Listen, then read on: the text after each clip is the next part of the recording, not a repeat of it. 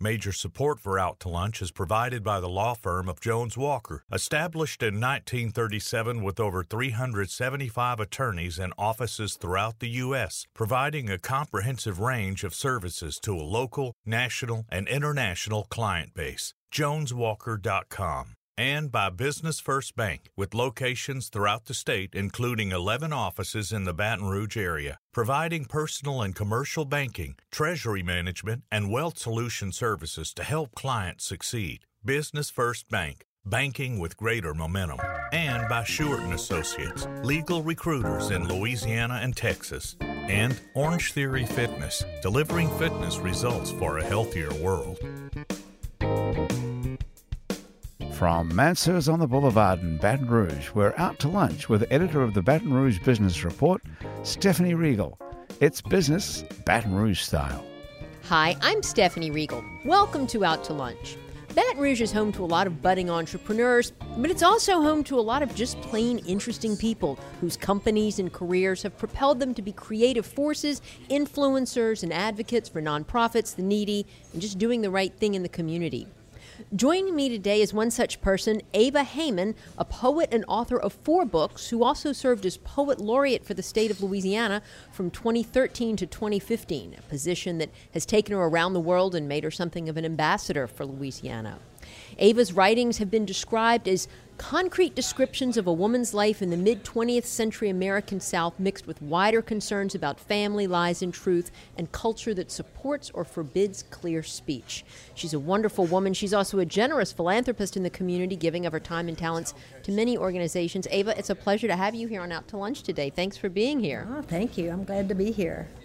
With me and Ava is Heather Sewell Day, owner of the Red Cake Event Planning, which plans private, corporate, and community events with a unique twist, whether it's through the use of Heather's vintage VW van or the involvement of modern dancers flying through the air on silks.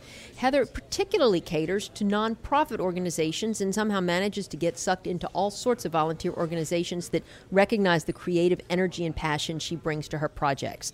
Among the events she has helped stage are Hunks and Heels and Emerge into Dance, and among the nonprofits she has helped lead are Of Moving Color Productions, Forum 35, and the LSU Museum of Art. Heather, it's a pleasure to have you here, too. Thanks for joining. Thank you. Well, Ava, I'm going to start with you. You're such a gifted poet, and for those unfamiliar with your work, I just want to give them an idea of the richness of the language you use. If you can read just a passage from one of your more recent poems. Mm-hmm. We're at lunch, and this is a poem about oysters, so it seems like fitting. the right thing to read. And this is 4 lines of a poem that's about 15 or 16 lines long. Gulf oysters are milky, grown fat in braising seawater. The Gulf's a warm pool on chuffy oil burners, a crock pot of Guatemalan blood and Cajun spices. I love that. That's wonderful. And you read it so well. I'm so glad I asked you to read it and that I didn't try. How long did it take you to come up with something like that? And how much poetry do you turn out on a daily, weekly, monthly basis? There were about 20 years that have been over for a while. And there were about 20 years when I was ferociously working. Really? I was just a fountain of ideas. And I didn't have any trouble making myself sit down and work in the morning, and then it was always happening.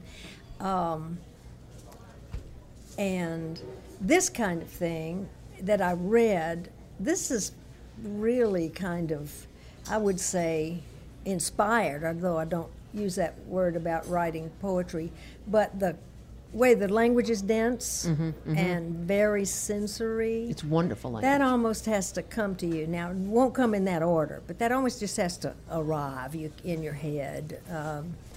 You can't start. After the 20 years were over, it was funny. It was like the plane landed. And then I had a great pile of poems.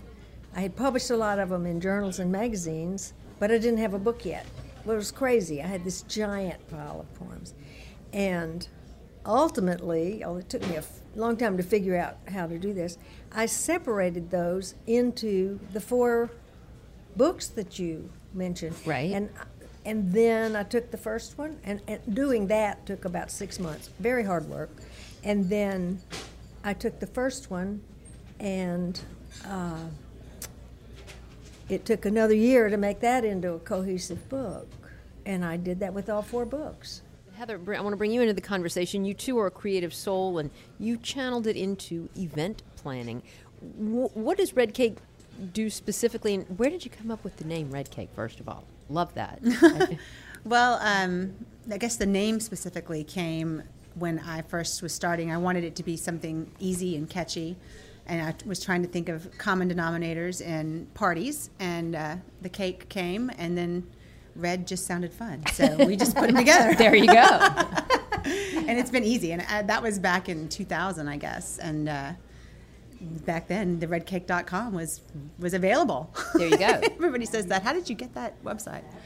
But you do end up, you have done a lot of nonprofit work. Yes. and help a lot of organizations that really need someone with the extra twist and creative mind to help them.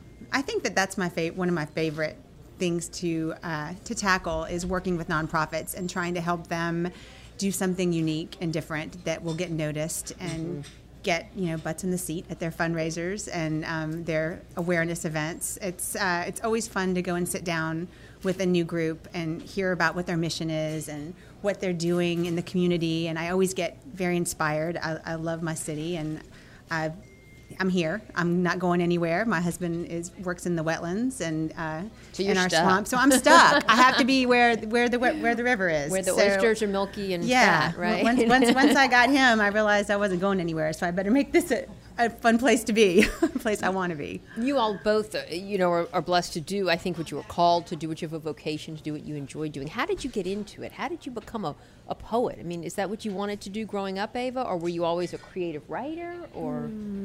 I don't remember growing up. I think I wanted to be a musician. Okay. And then most of the people in my family in every direction are musicians. And then when I was beginning in high school, I wanted to be a mathematician, and I majored in math. Well, that's the total other side of the brain, I think, right? It is and it isn't. Because a poem has to have a kind of a mathematical armature. It's not even so much the rhythm. I don't even quite know what it is, but it's three-dimensional. Interesting. And then I ended up majoring in music because I wanted to get out of college in 3 years and get married. And I was a Texan at that point. Majored in English. Then after that, I was a technical writer for a while. Then had 2 children by this time. Then did some other things, but finally wrote a children's novel. And in the children's novel, these 2 mouse-like things, I think they were gerbils in the first draft, because we had gerbils in a cage in our house. These gerbils go down way into the earth, and then she talked in poems.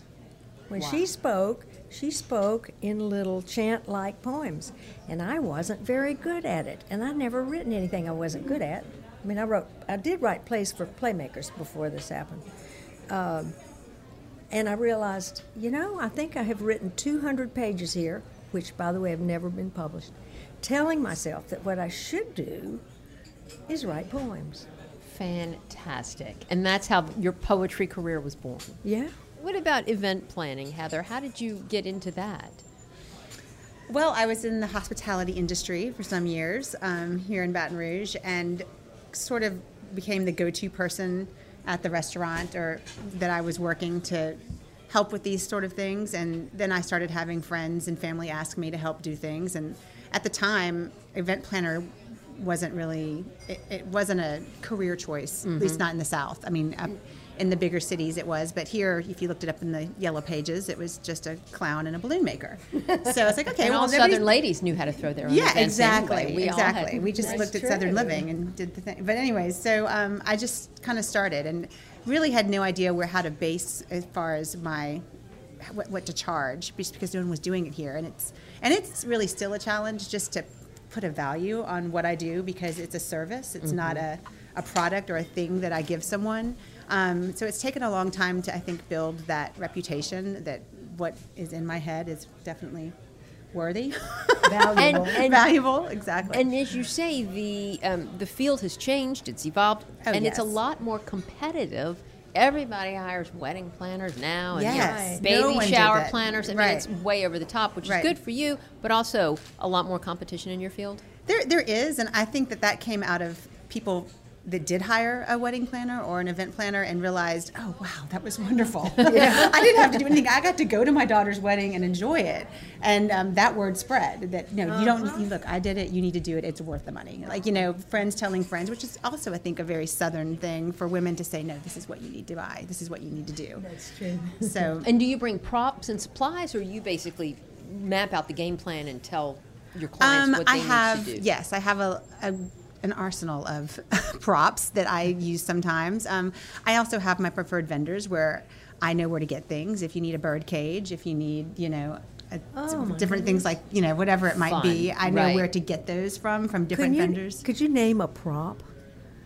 Name a prop? I mean, that tell I've me what gotten? you've got props. I can't imagine. Yeah. Tell me some of them. Well, okay, for example, there's a local artist here in town, TJ Black, who I work with a lot. He's amazing. And I'll tell him I need a bird cage for an acrobat to do some aerial work in, that I want to hang on this stage for this party. And he's like, I saw that. okay. I saw that At with Sundance. moving. Uh-huh. I saw it of Yeah. moving colors. So cool. So I'll ask him to make things for me. You know, there's prop companies down in New Orleans and different places where I get stuff. You're listening to Out to Lunch. I'm Stephanie Riegel. I'm talking to Heather Day of Red Cake Event Planning and poet Ava Heyman. We'll be right back after this very short break. You're listening to Out to Lunch. I'm Stephanie Riegel. I'm talking to Heather Day of Red Cake Event Planning and poet Ava Heyman. Ava, now more recently, of course, you were poet laureate. And what does a poet laureate do? And is it a paid position, or is it an honorary thing? And Well, it's a little bit paid, but not enough to cover your first trip out of town. and you have to pay for your own trips. Well, I did after the money ran out, and I thought it was great that I got that appointment at the stage of life that I did, because essentially I could just tell my students, okay, I'm not going to teach for 2 years, and I could afford to drive my car to Shreveport and back, and I still had a lot of energy and enough energy to do it. You know, 5 years from now, I might not. Mm-hmm. And it was a perfect stage. Other things were over, and the next stage hadn't started. So I thought I was able to do things that have been impossible for most of the poets laureate that I know. Every state has Because one, of that. Most states have them. and most people probably have no idea what they even do. But Well, it's funny. People would. One of the values of it, I thought, were that people would come to readings that was advertised, say, in some town or another, and they would come to the readings who had never been to a poetry reading before, and they would come, they would hear it, they would like it. Afterwards, they would say, "I've never been to a poetry reading before, but I came because I wanted to see a poet laureate." And I would say, "Oh, well, thank you for coming. What is one?" was the next one. right. So you kind of make sounds out, like you make a out of very- it what you can. Yeah. Doesn't it bother y'all that, I mean, this is not a problem we can solve over lunch, but that our society does not value the arts, the creative arts, the humanities more? You know, I mean, we'll pay athletes goodness knows how much money, but a poet, or Heather and I were on the board of a dance company here, like trying to make payroll every month. Right. I mean, we had to keep them afloat, because people just don't value it. How do we raise the awareness level? I don't know. Because the arts they enrich our lives so much, and they make us the city that people want to come to. They make us the place that people want to be. I mean, that's what makes a beautiful downtown, is having artists, living right. there and working there. And if you price them out, how are you going to get that vibe? They're not going to come. So I think that's part of it right there, is providing affordable studio space, for artists to go and work and live and be part of the community. You have to have a diverse community to reflect the people that are there and to reflect the arts and culture that are living there somewhere, but they need a place to go where people can see them. Speaking of places to go, where do you stage most of your events? I mean, do you do it at the homes or the venues of the people that hire you, or do you have to go out and find a really cool space for a really cool party?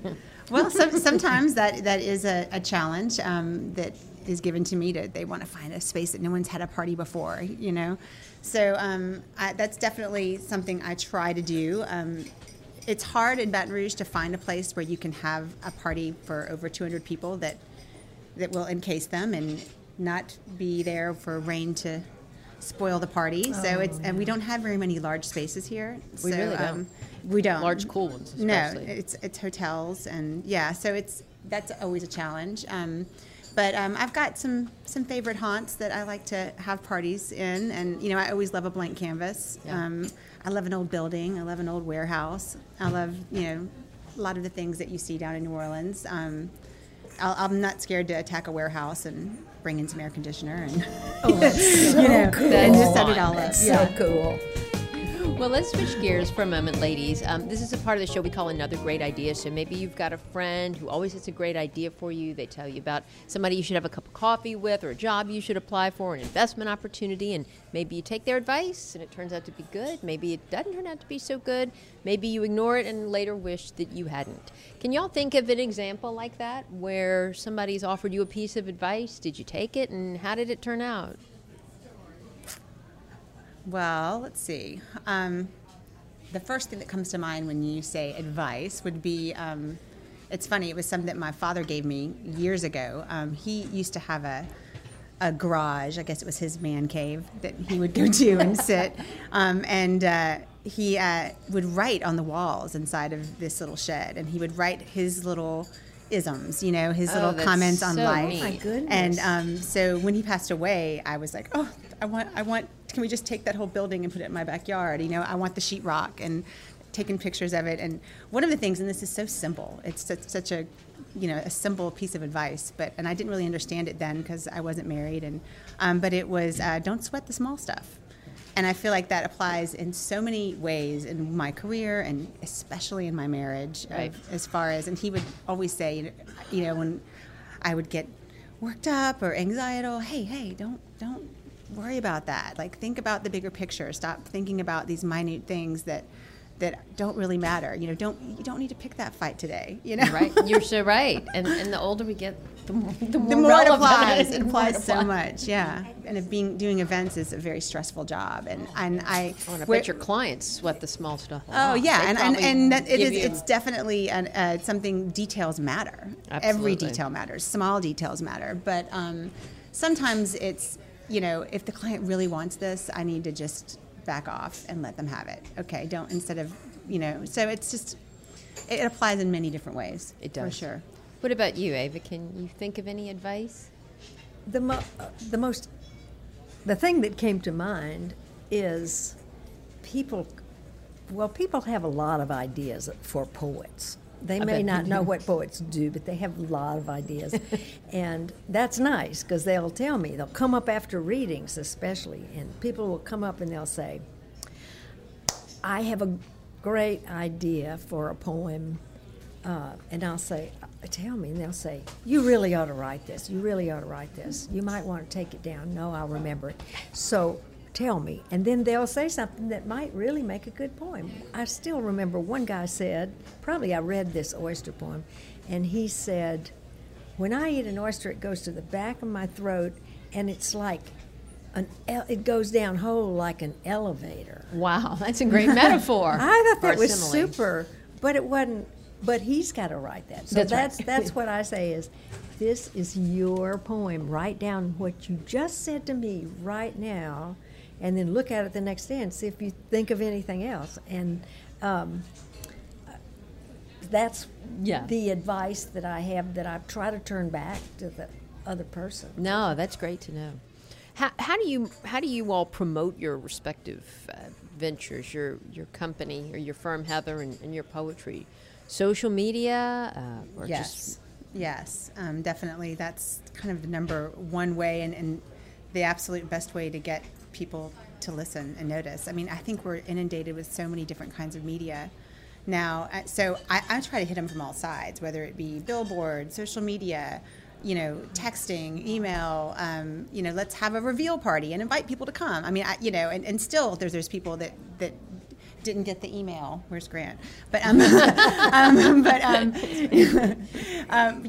it's just, I think we have so many different vessels to get information now. It's really hard to get through. But I think social media is one that is definitely looked at, and you can immediately see how many people saw it, how many people might be interested or are coming, want to know more. They can message you. It's definitely the best tool. When you said billboards, did you actually mean literally outdoor advertising or like social media billboards? And I feel like billboards I use a lot, especially the digital billboards, even for nonprofits. And are they expensive?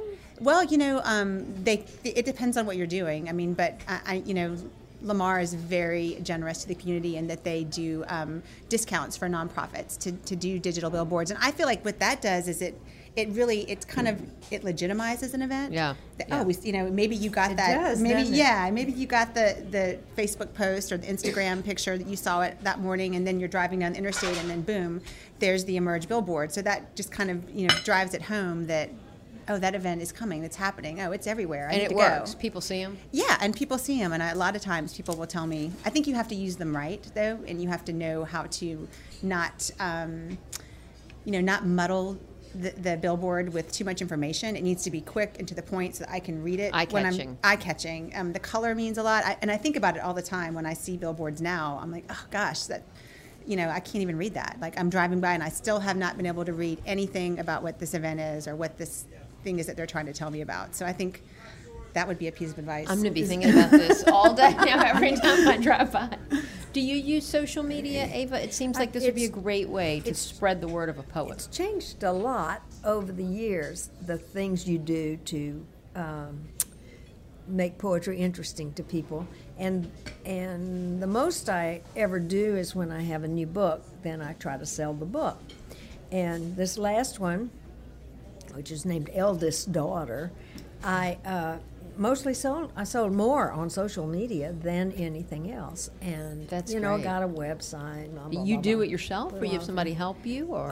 I had someone who was a young woman who was really good at all sorts of technical and computer things, and she helped me when I'd get in a jam. Well, that's but good. Generally, I could do it, and then I think the most I have done is build an audience. And I started writing poetry a long time ago. People started coming. Mm-hmm. I got their names. If I was going to give another meeting, I sent it. It used to just... You built a brand. It used, I guess. And that's what it's about. That's how you do it. And it used to be, I'd send everybody a written, a notice about a reading or something. And so then that was more people, and then more and more, and I think that's an art that needs to stay. I mean, I want the snail mail. I want the heart invite. I want to know. I think and something to put on the refrigerator. Right. I mean, so you can. Where do you all hope to be in 3 to 5 years? What's the plan for Red Cake, and is there another book in the works, Ava? Well, I'm definitely at a crossroads, I think, right now with my company. I've maybe established a brand, I guess, of what people expect from a Red Cake event, which is wonderful. And I'm getting lots of calls, and I'm needing to expand and make that next step. So I think, in 3 to 5 years, I hope to have a fuller staff and an actual office, not just a coffee shop, right? And a storage unit. But so I'm working on all those things right now. I'm kind of looking to make that jump and bring it into the next level. Excellent. Yeah. Well, good luck. Yeah. I've got another 10 years on me. It's fascinating to hear you talking. One thing I hear is you are teaching yourself to do this as you go along. Oh my gosh, absolutely. Amazingly wonderful. Absolutely. Yeah. I mean, I've totally taught myself what I'm doing as I go. That's great. What about you, Ava? Well, my career I have a friend in Maine who calls it my so-called career. My career has taken a real turn in the last 4 or 5 years, which is composers, musical composers, contact me, have somehow seen a poem of mine somewhere, and ask me if they can use my poem as text. Oh, that's so cool. That is Well, so cool. and you know, there I'm going back to musical background. Right. And that's happened. I bet 8 composers, one jazz, Interesting. the rest classical contemporary. I could hear that line you just did in a jazz song. I can hear Kiana singing that. And now I have with the Baton Rouge Symphony a commission to do a collaborative piece with C.C. Lockwood, Oh, fabulous. me, and a composer whose name is Chris Theophanidis, and he's the composer teacher, which is called the composition teacher, which for an English major I can never make that sound like a composer, at Yale. So, and he writes pieces, and Tim Muffett wanted him because he writes pieces that are then played often by other orchestras. So we're collaborating on a symphonic multimedia piece on the estuary. Oh, how cool. Wow. Yes, it is. So many interesting things. Well, good luck with that. Very inspirational. Ava Heyman and Heather Day, it's been a real treat for me to have such interesting, inspiring women on the show today. Y'all are doing great things to raise the bar and the tenor of the conversation here in Baton Rouge while creating fun spaces and places for people to learn and experience. Thank y'all for joining me today.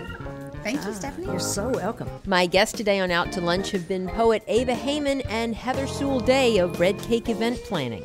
The producer of our show is Grant Morris. Our technical producer is Eric Merle. Our associate producer is Peter Raschuti. And our Baton Rouge business consultants are Charlie D'Agostino and Ann Edelman. If you want to know what we all look like, you can find photos from this show on our website, itsbatonrouge.la, and on our It's Baton Rouge Facebook page. These photos are taken by Carrie Hosford. You can find more of Carrie's photos at carriehosford.com. You can hear this show and past episodes of Out to Lunch wherever you get podcasts and at itsbatonrouge.la. Out to Lunch is a production of INO Broadcasting for itsbatonrouge.la and WRKF 89.3 FM. I'm Stephanie Riegel. Thanks for joining me. I look forward to meeting you again next week around the table here at Mansur's for more business Baton Rouge style on Out to Lunch. Out to Lunch is recorded live over lunch at Mansur's on the Boulevard in Baton Rouge. Mansur's is open for lunch daily from 11 to 2, for dinner nightly, and for brunch on Saturdays and Sundays. Mitchell Foreman wrote and performs all the music on Out to Lunch. Mitchell's music is available wherever great jazz is sold or streamed, and at mitchellforeman.com. Major support for Out to Lunch is provided by the law firm of Jones Walker, established in 1937 with over 375 attorneys and offices throughout the U.S., providing a comprehensive range of services to a local, national, and international client base. JonesWalker.com. And by Business First Bank, with locations throughout the state, including 11 offices in the Baton Rouge area, providing personal and commercial banking, treasury management, and wealth solution services to help clients succeed. Business First Bank, banking with greater momentum. And by Shewart & Associates, legal recruiters in Louisiana and Texas. And by Orange Theory Fitness, delivering fitness results for a healthier world.